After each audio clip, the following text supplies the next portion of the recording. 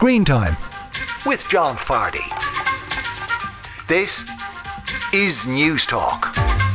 Hello and welcome to Screentime. I'm John Fardy and this is News Talk's TV and movie show. This week on the show, Al Murray, aka the Pub Landlord, on his new Sky History series, Why Does Everyone Hate the British Empire? Saoirse Ronan and Paul Mescal team up in the sci-fi-ish movie Foe, and I talk to its writer and director, Garth Davis and Ian Reid. After what seems like an incredibly long lead-in, Martin Scorsese's latest movie, Killers of the Flower Moon, finally arrives in cinemas. And we tell you whether it's worth the admission price.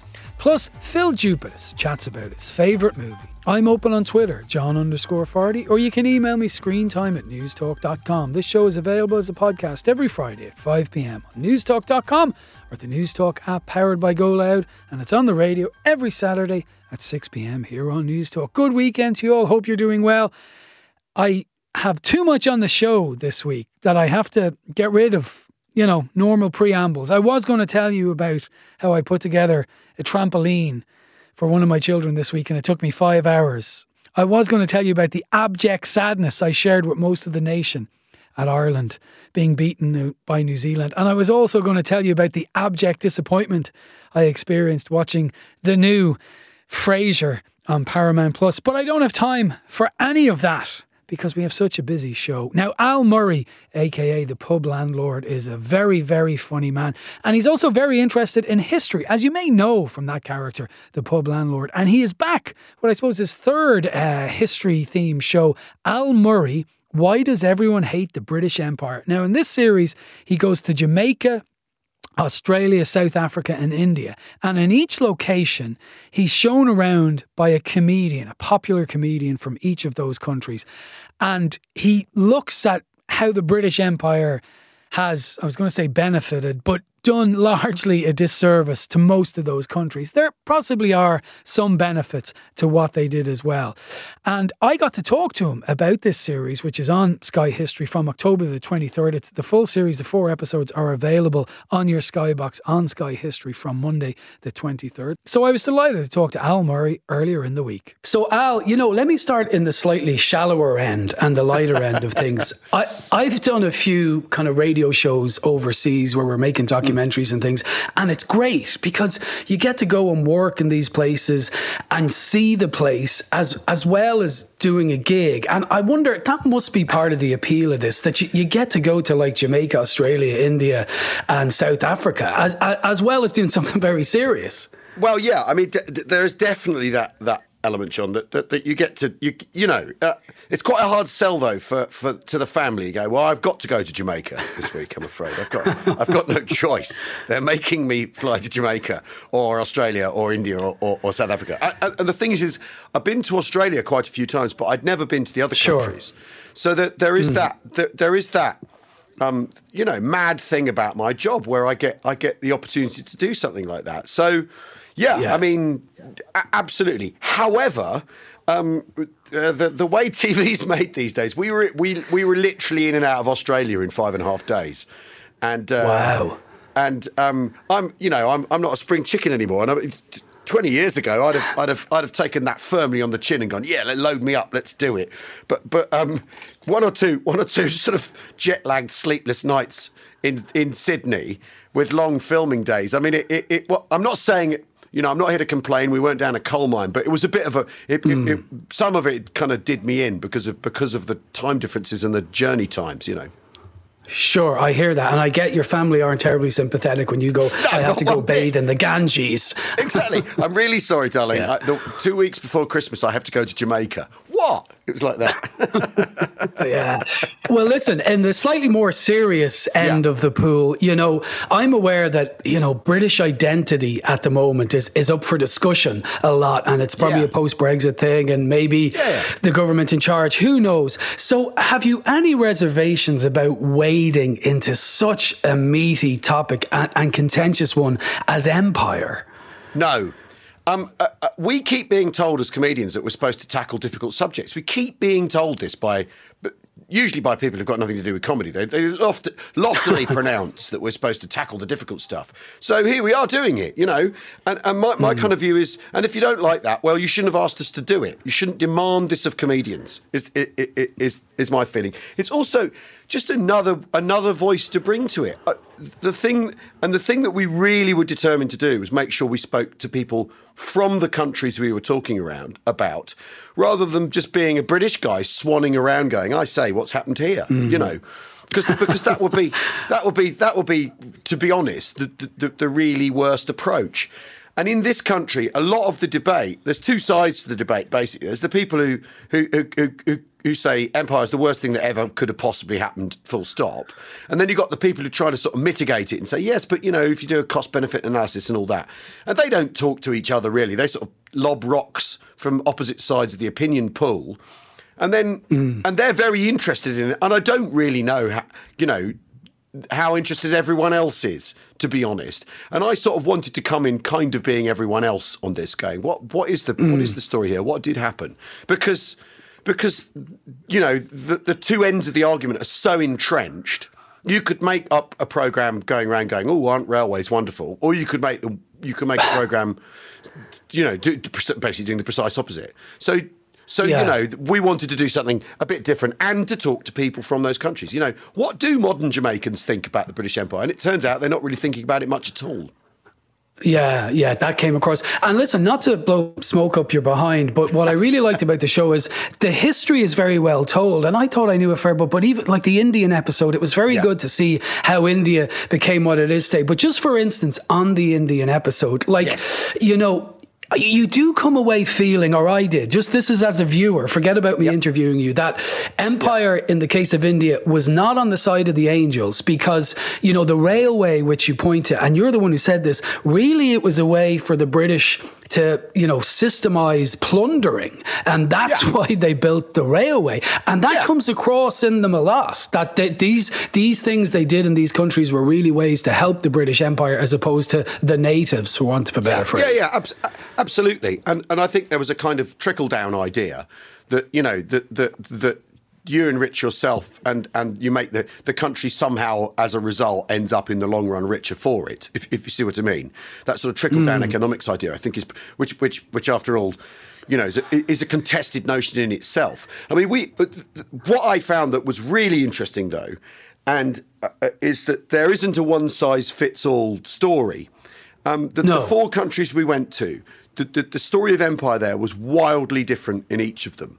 In Australia, it's a settler colony with people essentially pretty much unable to oppose what's happening because they're technologically unable to match what the British are doing. And the British come up with all these sort of, legal wheezes to essentially say that Aboriginal people don't exist. That couldn't be more different to India, where you have the pre-existing Mughal Empire, you have princes, you've states, basically, that the British then sort of come and do a corporate raid on and end up running the whole thing through aggressive corporatism rather than it's completely different to the Australian story. And at the same time, in South Africa, you've got the British turn up. There's a pre-existing Boer colony, and it's about how they play off, how they overpower the Boer colony, and the African people who are there are kind of the meat in that sandwich, rather than they're another part of the political scene rather than simply people being colonised like in Australia. And then again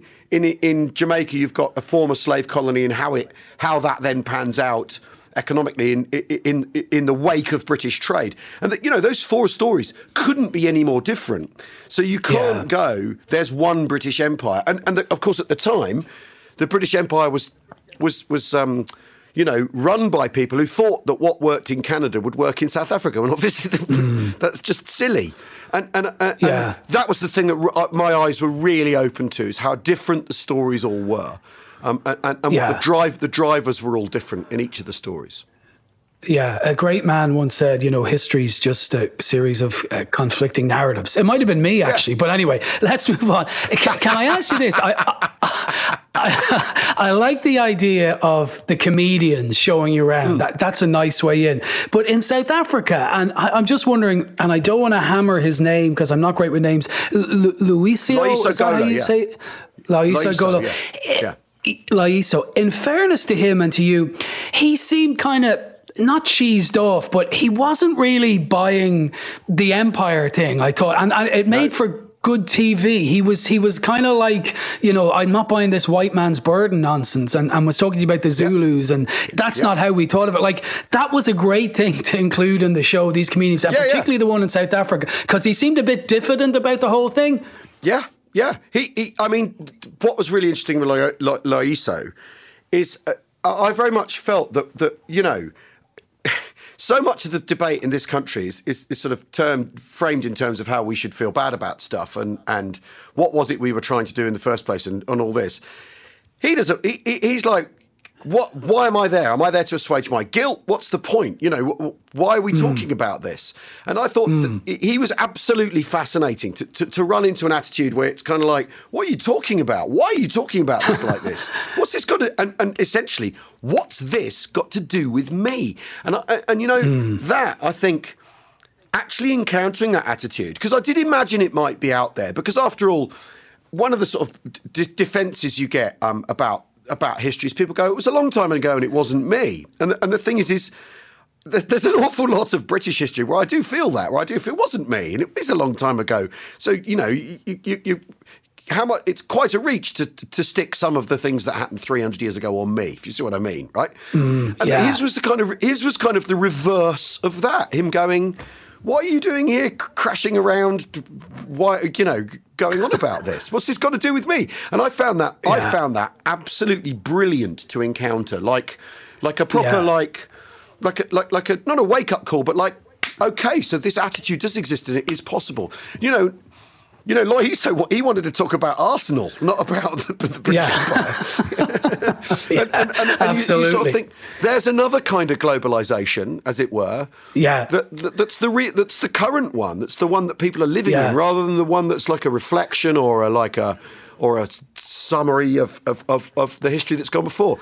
And I loved encountering that. I absolutely loved it. And that, I came away having not just learned the history, but learned that, there are attitudes out there you can be surprised by, and that's exciting. Yeah. Listen, I mentioned before we came on air, I've been laughing along with you for a long time now. I love comedians, and I'm referring to your Pub Landlord character here, who are, as the Sopranos would say, you got some set of balls, my friends, who say things and aren't too scared, like Ricky Gervais, Chris Rock. Yeah. And you have done that many times in the Pub Landlord. And here's the thing, I was scouring the internet last night, and I'm wondering, did I dream this? And you're the only person who can actually clarify this, but I have a memory of you 20 years ago in Montreal at the Just for Laughs Comedy Festival, doing your bit as the Pub Landlord. Yep. And then you went to sneeze and blow your nose, and you took out a handkerchief and it had the Canadian flag on it. Did I dream that, or did you do that? Because it's not on the internet. I definitely did do that. Yes.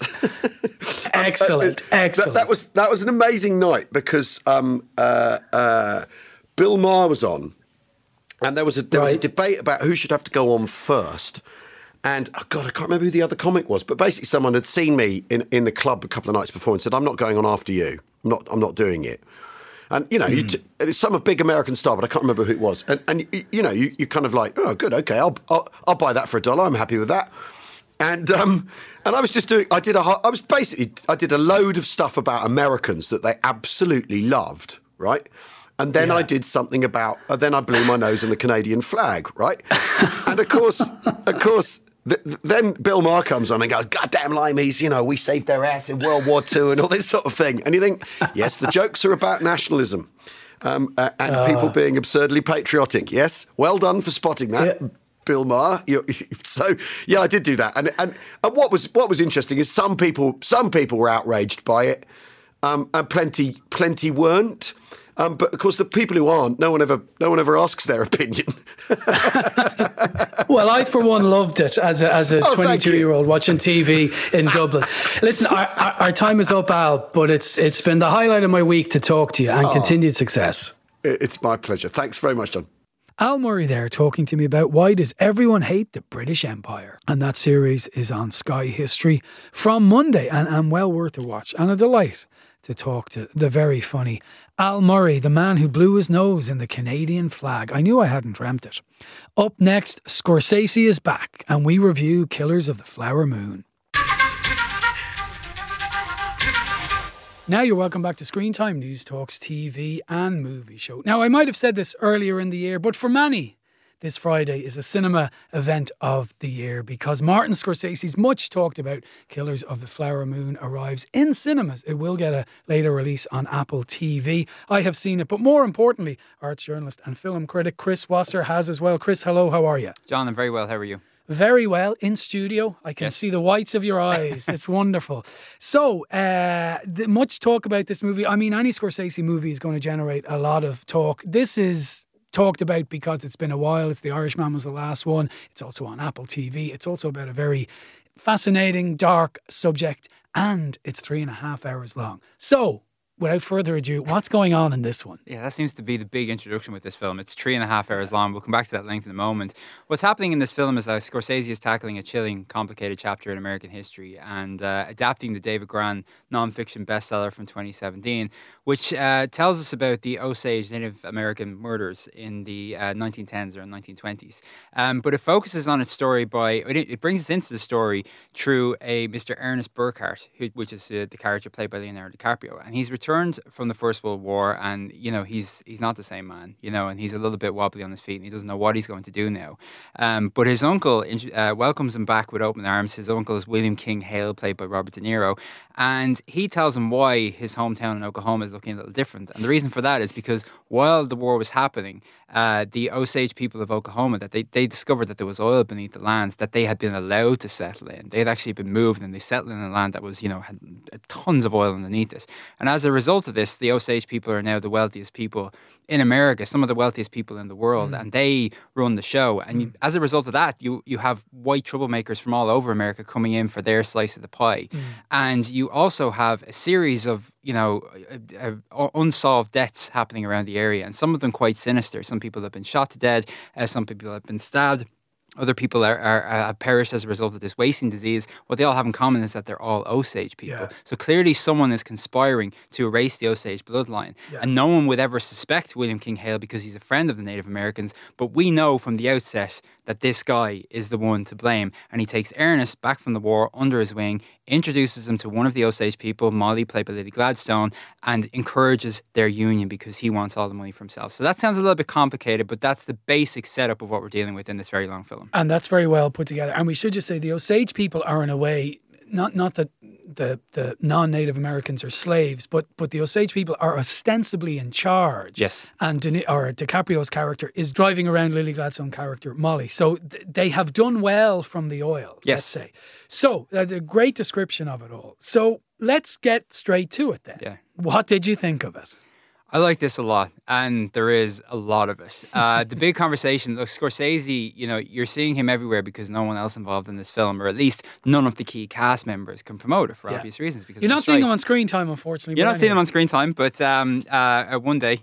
Yeah, soon. But so Scorsese has been tackling that question, about its runtime, because if you look this up on Twitter, if you look it up on any social media, everyone's saying, oh, I'm going to wait until it's on Apple. We don't know when it's going to be on Apple yet. They actually partly funded the thing. Or I'm going to watch it in installments, the same way some people approach The Irishman. Yeah. And for a while there, you could actually do that. But I hope the runtime doesn't deter people from seeing it in cinemas, because we saw it in a cinema. We saw it on the biggest screen that you could see it on, in IMAX. And it is glorious to look at. It's a beautiful looking film. It's a beautiful film to listen to. We have the late Robbie Robertson providing another marvelous score. Yeah. Almost the beating heart of the film, because it kind of takes on...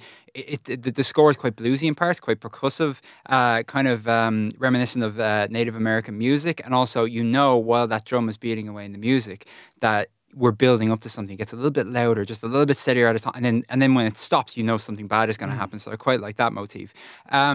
There is no getting away from the fact, though, that there are probably parts in this film that didn't need to be in there. But like The Irishman, like some of the, even like Goodfellas, which isn't even that long of a film, like some of the best Scorsese works, and I'm thinking of Wolf of Wall Street too, when you start to think, where would I cut it? What would I do that, the great Talma wouldn't do, his editor? I don't know. I don't know what I would take out of this. What do you trim off something that looks so wonderful and carries you so wonderful? You see, it is very long, I found, but at no point was I bored. No.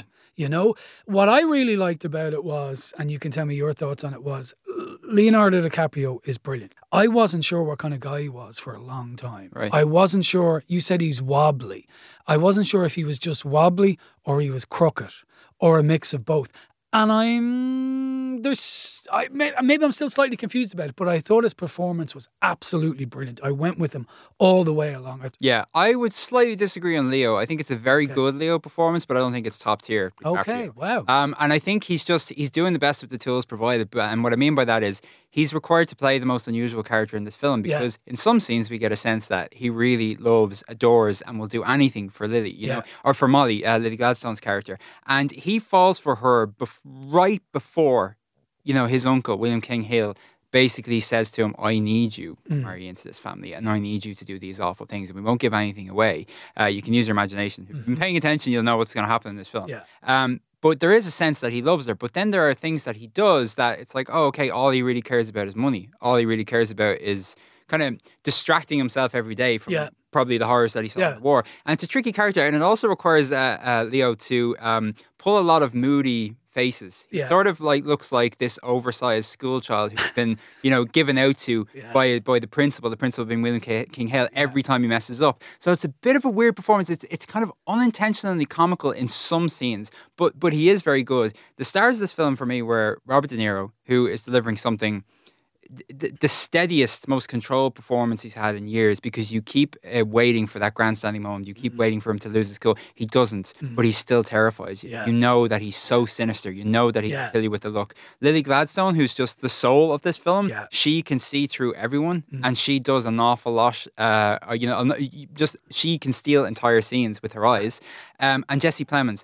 2 hours into this film, John, Jesse Plemons shows up as an FBI investigator. And it's actually worth noting that this was the role that Leo was originally supposed to play. Oh, interesting. But I can't imagine Leo popping up 2 hours into a Scorsese film. He has to be there all the time. But Jesse Plemons, like Lily Gladstone, he has an awful habit in everything he does of just walking into a room, doing very little, or at least you think he's doing very little, walking out and you're left there going, that was the best scene in the whole film. And it's because of him. He's very good as the investigator. And this film is not about cops and robbers. We don't need the good guys there all the time to remind us of who the bad guys are. But there is a turnaround around 2 hours in when you know the bad guys start to kind of get what's coming to them. That makes it that gives the film a bit more of an edge. I quite liked when they showed up. Yeah, it gangstered up a small it is. But it's not Goodfellas or anything. But I agree with you about Jesse Plemons. He does this kind of gormless, I'm either really dumb or really smart. And I completely agree with you about De Niro. To be a scary villain without raising your voice, you know, is just a hard thing to do. And he does it absolutely brilliantly. It's a late career highlight, I'd suggest. Oh, absolutely. So we get to the meat and potatoes of it. So much talked about movie. What are you going to say stars-wise for Killers of the Flower Moon? I'm going to say a solid 4. Again, I don't know where I would cut. Parts of it are a little bit sluggish, but at the same time, it's beautiful to look at. It's wonderfully performed. It's well told in a way that only Scorsese would do it. Yeah. I also should say, we're not going to discuss the ending, but it has one of the best final scenes in a Scorsese film that I've seen in years. I was just listeners can't see me go, but I was just going to ask you, what did you think of the epilogue? I loved it because there were arguments afterwards at the screening that I was at. Some people thought it was completely unnecessary, that it took them out of the story. I think, we'll discuss this at a later point, John, but I think Scorsese knows what he's doing. It's quite clever, it's quite funny, and it's just a lovely postscript in a way that so many other filmmakers just kind of scramble to give us all this information, and then this happened afterwards, and this, especially when dealing with a true story. Scorsese found a new way to do that, and I loved it. Absolutely. And the idea that he's doing something so new and bold and modern at this point in his career, like, you just have to, he's a genius. Did I say it? Did I just call a director a genius? I think you did. I think I did. Yeah. I'm also going to give it 4 stars because it's hard to fault. You know, it is. I think sluggish is the wrong word. Long is all I can say, but you know, long can be good. Yeah. So that is 4 stars for Killers of the Flower Moon from Chris Wasser, and also for me. Here's a clip. It shows itself to you that Bill Smith didn't take the proper care of Minnie the way he could have. To have her sick and die, take her hen rights and her land. That oil, which should go to her sister as your wife, well, he's taking money that by right should go to Molly. The mother, Lizzie. not in good shape. She won't last. Most Osages don't live past 50. With these women dying, with how Osage suffer from illness, you have to make it the head rights come to you. A clip there from Killers of the Flower Moon. And Chris Wasser and myself gave it 4 stars. You know, you're sitting in a cinema in the IMAX, massive screen, watching a Scorsese movie. It's absolutely delightful. It really was. It is long, but it's worth it. It's worth it. I take one long Scorsese movie over 2 or 3 crap ones in the time you could have watched them. Now, something slightly different is another new release this week called Foe, which lands in cinemas this Friday, the 20th of October.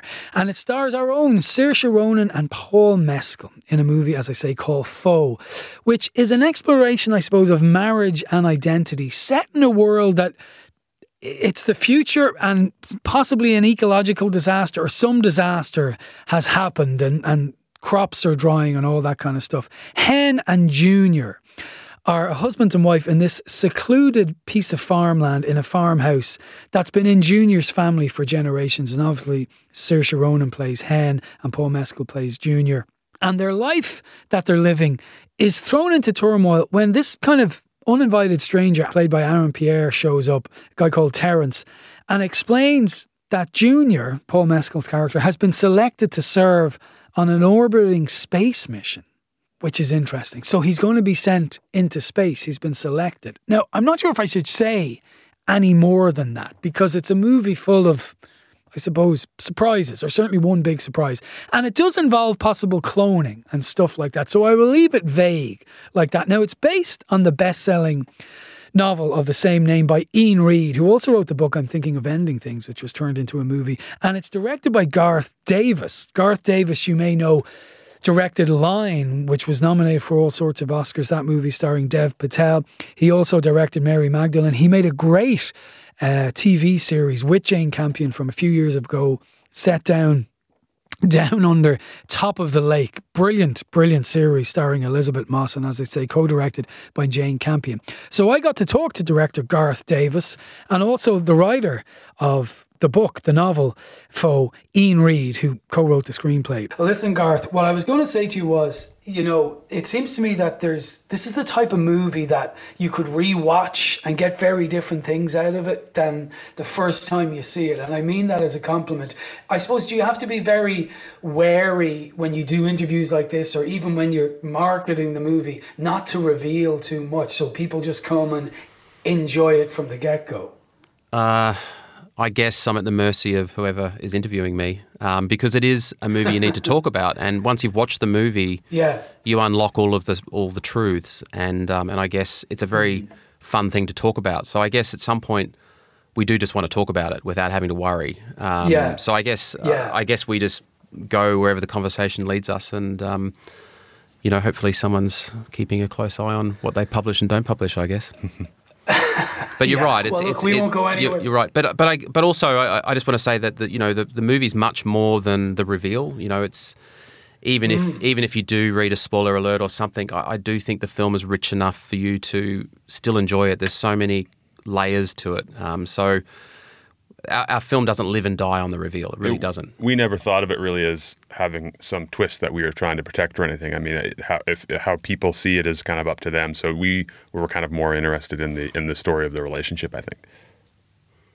Sure, and I mean it's good in some sense that people are going to talk about it, whatever they reveal or don't. And Ian, when you wrote the novel, when you conceived of it first, was it a love story at its heart, a complicated love story, or were you sitting down to write something about the state of the world and its possible future, or was it all those things? I guess I'm asking, what was the germ of the idea?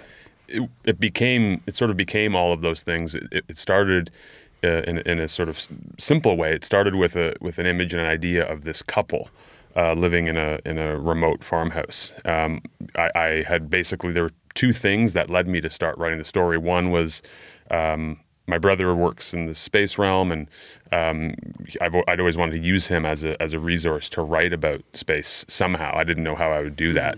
And the second thing was I had been attending an award ceremony for a writer, And when he won his award, he thanked his wife, and he did so in such a way. He said something like, I just would like to thank Jane for being my support all these years. And something about it in the moment caught my ear, and I thought, that sounds, I didn't love how it sounded, because to me, I started thinking about Jane and what is her thing. It's not just to be his, it's not just to prop up his genius for all those years. I'm sure she had other interests. And so I started thinking about that and how sometimes within relationships, narratives can be written. And then we start to sometimes believe those things. And so I started writing about that type of marriage, and it felt confining to me in this house. And so I realized then, as I started to expand out from that house, that space was the opposite of that, which is literally endless. And so I kind of realized, okay, this might also be my space book, even if it just might be a metaphor. Fascinating. And Garth, back to you, just on the central casting, if I can. To have one Irish Oscar nominee is great, but to have two is just showing off, as Oscar Wilde might say, or something. But they're both brilliant, Paul and Saoirse, and I'm not just saying that because they're my countrymen and women. But were they the two you wanted all along? Were they in your mind's eye? No, I didn't imagine those two, but it made complete sense when I came across them, of course. They are not just extraordinary actors, they're beautiful human beings, and such a gorgeous match. There's so much alchemy and kind of chemistry on set, and also there's deep love and respect. So, I mean, I'm the luckiest director in the world to have, helped put that together and see these guys, in such intimate and profound ways. It was amazing. Yeah, and I have to say, there's so much talk about accents in it's particularly when Irish people go to do things, or American people do Irish accents or whatever, but their accents are absolutely pitch perfect, I thought. Yes, I've been down that road many times online. Dev Patel had to do an Australian accent. Look, I cast emotionally and spiritually. I picked the best human being for the job, and then obviously sometimes there is an accent you have to deal with. But these guys are very professional, and they did their homework. So yeah, it was great. I didn't even think about the accent, to be honest. Yeah. When we're working. Okay. Well, maybe that's the key to it. And Ian, like in terms of being the co-writer in this, you begin life as a novelist. Were you on the set for this? Did you travel to Australia, and or is that not necessary? Well, I will say that Garth ended up coming to Canada when we first started. He came from Australia all the way to rural Ontario, the area where I grew up and live, and we spent some time driving around there. We met some farmers. We toured a few old farmhouses. We just were talking about the story and what we were gonna work on. And in that trip, we actually drove by an old, what looked like a deserted farmhouse, and Garth said, "Stop," and we pulled over, got out, and we both kind of looked at each other and said, "That looks like their house." And so we felt really excited by that, and that sort of launched us on this journey of working on the screenplay. Garth went back to Australia. I stayed in rural Ontario, and we kind of wrote back and forth. When the filming started, and at that point it had been decided it would be in Australia, I was set to come down. I had my ticket, everything was booked. Was really looking forward to it. I'm not experienced traveler, so it took me, a little bit of time to build up the nerve to make that long trip. And right sort of the day before I was set to go, a couple people on set came down with COVID. This was still during the height of COVID, so the production was kind of stalled and stopped for a few days. And I realized at that point it's probably better if I don't arrive and potentially bring COVID to more people. And so I just, at that point, decided not to. And I followed along every day from home on Zoom. And it was just such an exciting experience, even from afar.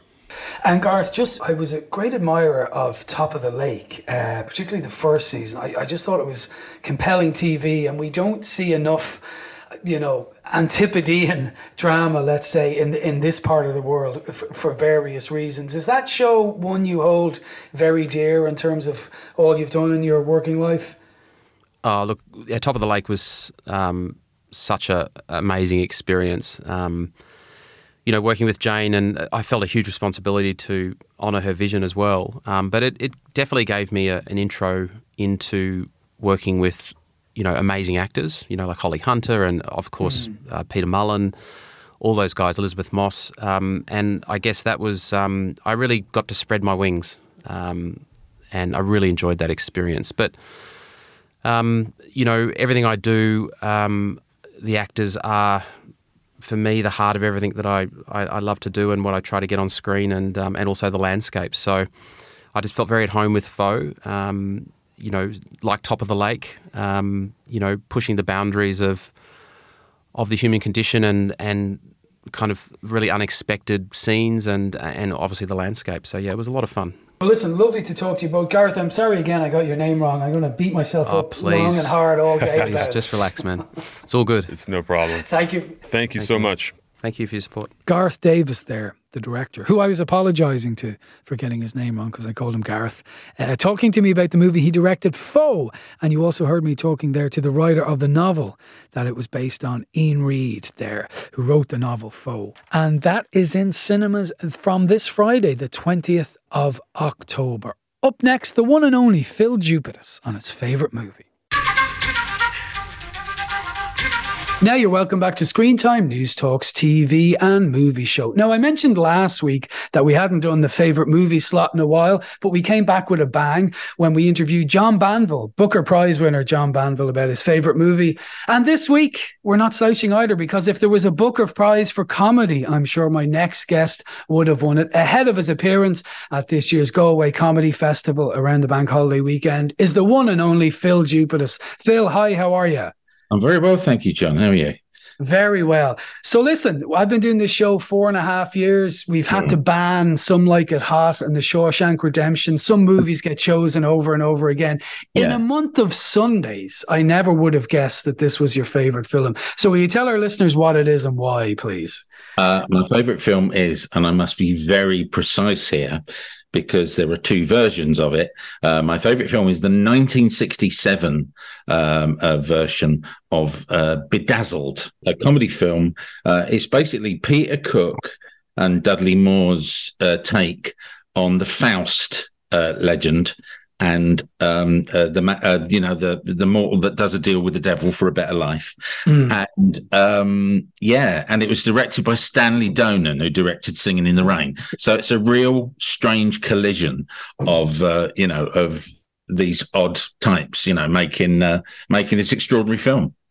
And Dudley Moore is this kind of lowly restaurant. He's working in a wimpy restaurant, if I'm not mistaken. It's called Stanley Moon, and he's a short order chef, and he's in love with Eleanor Bron, and who's the waitress at his restaurant. And she's got a boyfriend with a smart 60 sports car who goes zipping everywhere around swinging London. I mean, it's a classic kind of, that. It's a bit like anyone who has seen any of the Austin Powers films. Yeah. This style of filmmaking is what Mike Myers was lampooning in the Austin Powers films, which is a very sort of snappy, jazzy soundtrack. I mean, the soundtrack was done by Dudley Moore himself. But the visuals, the clothes that they wear, the London they're driving through, it's the places they go. It's like discotheques and these sort of swinging London pads and things. But the London they're driving through is still kind of broken in the wake of the Second World War. There's still like these building sites and empty lots and buildings that have been bombed. And so it's an incredible snapshot of Britain in 1967. It's an extraordinary thing. Yeah, and of course, a lot of comedians like yourself adore Moore and Cook, and they had this strange, wonderful relationship in lots of ways. Is that part of the appeal of this for you? The two of them at the height of their powers, kind of. Yeah, I think there is this odd sort of. I don't think Cook and Moore get their due. I think loads of comedians cite, Peter as and Peter was very, very much the driving force of that. He was the creative one, but without Dudley as that kind of foil, that lowly foil, it doesn't work in the same way. I mean, the funny thing is as they progressed through their career, and it got a little bit more edgy and strange and spiteful with Derek and Clive, and more obscene as well. But this point here in '67, so they're coming off the back of having done Beyond the Fringe on Broadway. It's like one of the biggest things. They're also making Not Only But Also, their BBC series. So they're making sketch comedy. In fact, one bit from Not Only But Also features again in the film, which is the nuns on the trampolines. Presume you were when did you first see this actually?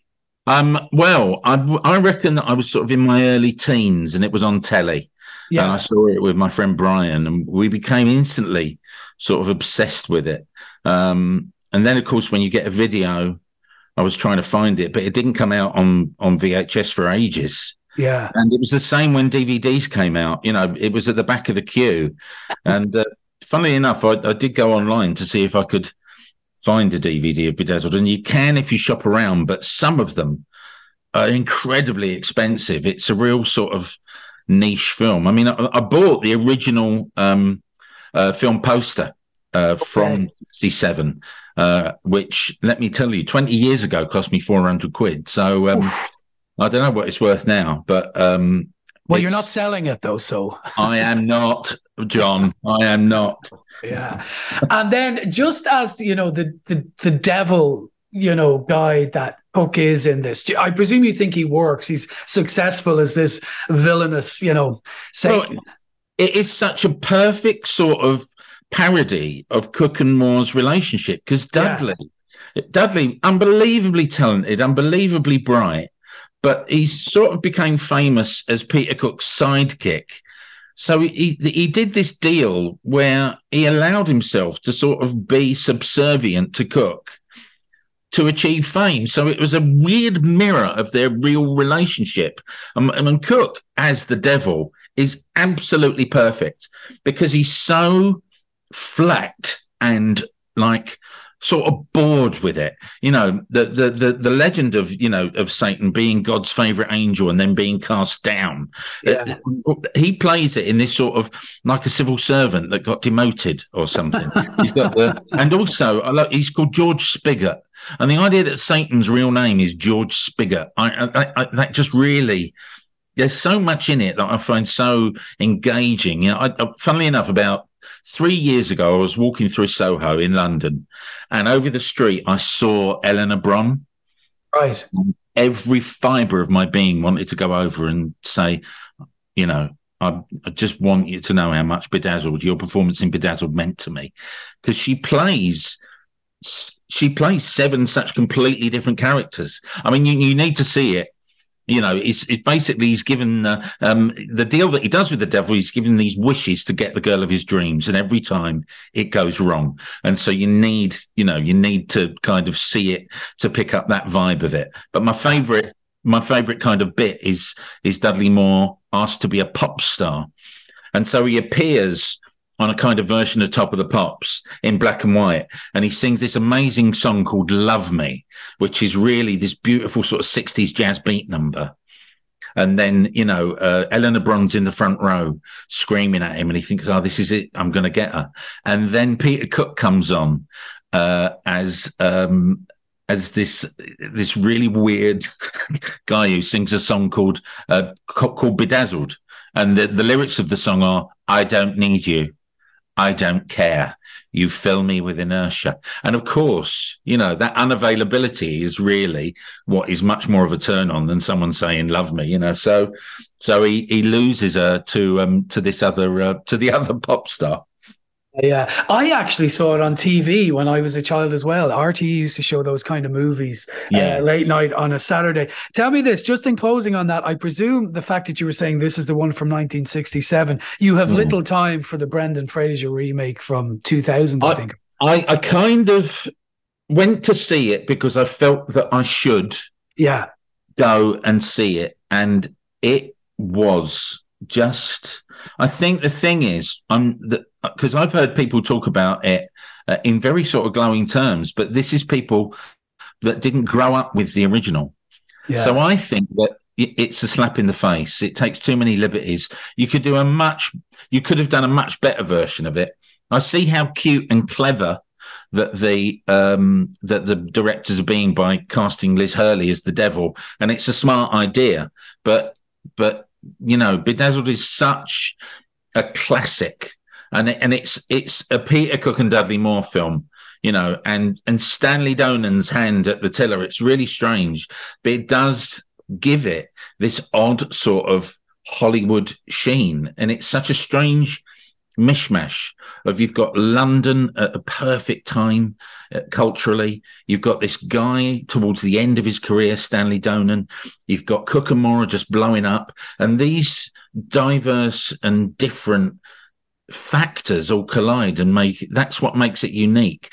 Whereas the remake that with Brendan Fraser, and he's a great actor, you've got to love him, he's fantastic, but it just to me it doesn't work. But I am stupidly biased, John, because Bedazzled is my favourite film, so of course I'm gonna like a remake. The remake could be the best thing since sliced bread, and I still Yeah, no, I hear you. Well, look, it's a wonderful choice and beautifully described. Tell me this, Phil.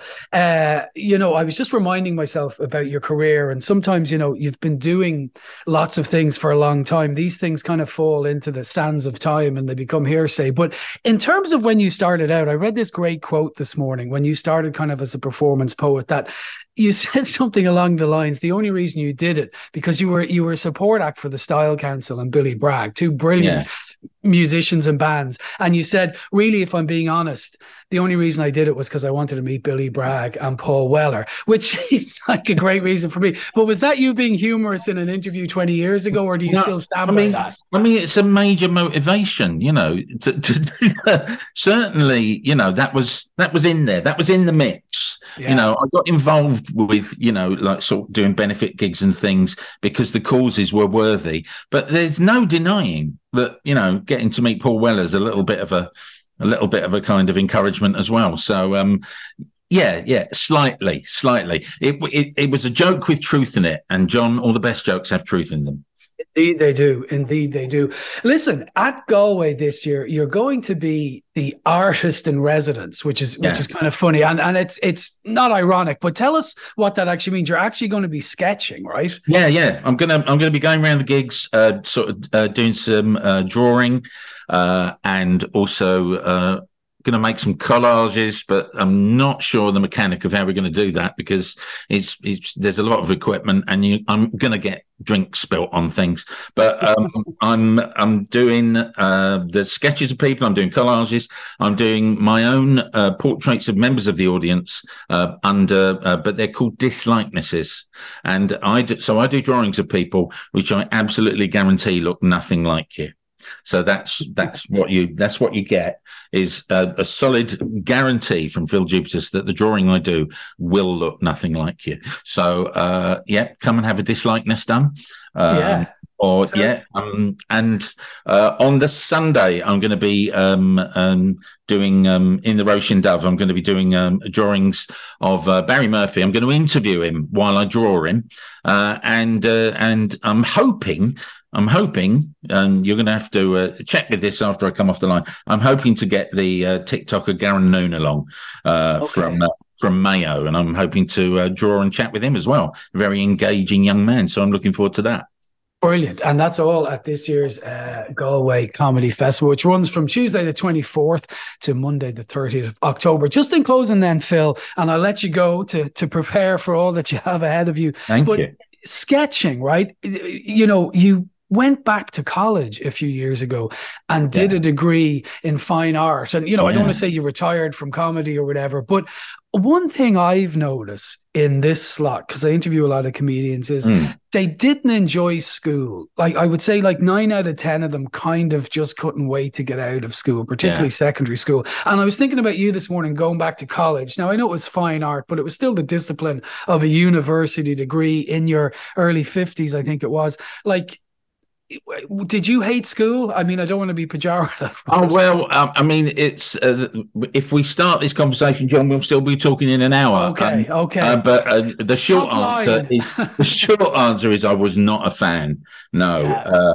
And there were actually reasons for that I've subsequently found out why I wasn't good at school. So it's strange, really, that you go through life and you go, oh, God, I was lazy. I didn't take to things, this, that, and the other. And then you find out that there's underlying reasons and you weren't lazy. It's just your brain worked differently. And then there's just the British educational system wasn't coped to deal with that, you know. Yeah. Neurodiversity in the classroom was ignored throughout the years. And so bright kids, and I'm not being big-headed, but I was bright. But you get left by the wayside if you don't have a conventional way of thinking and don't just do what they tell you. Yeah, and I didn't know that, and I don't mean to pry, but finally, then, like, do you consider yourself neurodiverse as much as we all are? I suppose. Yeah, I do very much so. Yeah. Okay. Yeah. And then I keep saying finally, but was it then joyful to be back studying art in a much different environment then? Where you knew who you were, kind of. Yeah. I've got to say, I mean, I am actually still at uni now, John. I'm just in my final year at the moment. So, wow. Okay. So, the unfortunate thing was that I did catch the pandemic while I was at uni. So I got caught in the middle of that. So I haven't had the full university experience. But the first year, which wasn't hit by the pandemic, my foundation year, it was one of the best years of my life. Absolutely. No two ways about it. Well, listen, it's clear from these questions I could talk to you all day, but I better let you go. His favourite movie is unquestionably Bedazzled from 1967. Phil Jupitus, a real pleasure. Thanks a million. John, thank you so much. Oh, what a miracle. Rain of toads or something. All right, then. Which of the cheap tricks is it going to be? Wine into water, stick into serpent? How about flying through space at the speed of light? How about you checking into the nearest loony bin for a few weeks' holiday? Oh, ye of little faith, Moon. You're not wearing nylon underwear, are you? Why? It disintegrates at high speeds. Prepare yourself. The magic words, LBJ. Here, my ice lolly's melted. You really must be the devil. Incarnate. How'd you do? Oh, how do you do? A clip there from the 1960s version of Bedazzled. And you heard me talking there to Phil Jupitus. Delighted to talk to Phil about all sorts of things there outside of Bedazzled. And Phil will be doing all sorts of things at this year's Galway Comedy Festival. And you can find out more on galwaycomedyfestival.ie. All sorts of people at it this year, including Rich Hall, who I absolutely love. So do check that out. That is it for this week. Thank you for listening. Thank you to Anne-Marie Kane, who helped out on the show. Just remind you, this show is available as a podcast every Friday at 5 p.m. on newstalk.com or the Newstalk app powered by Go Loud, and it's on the radio every Saturday at 6 p.m. right here on Newstalk. If you want to get in touch with me at any stage during the week, John_Fardy is my Twitter handle, or you can email me, screentime@newstalk.com. Enjoy the remainder of your weekend, have a safe week ahead, and I will talk to you all next week.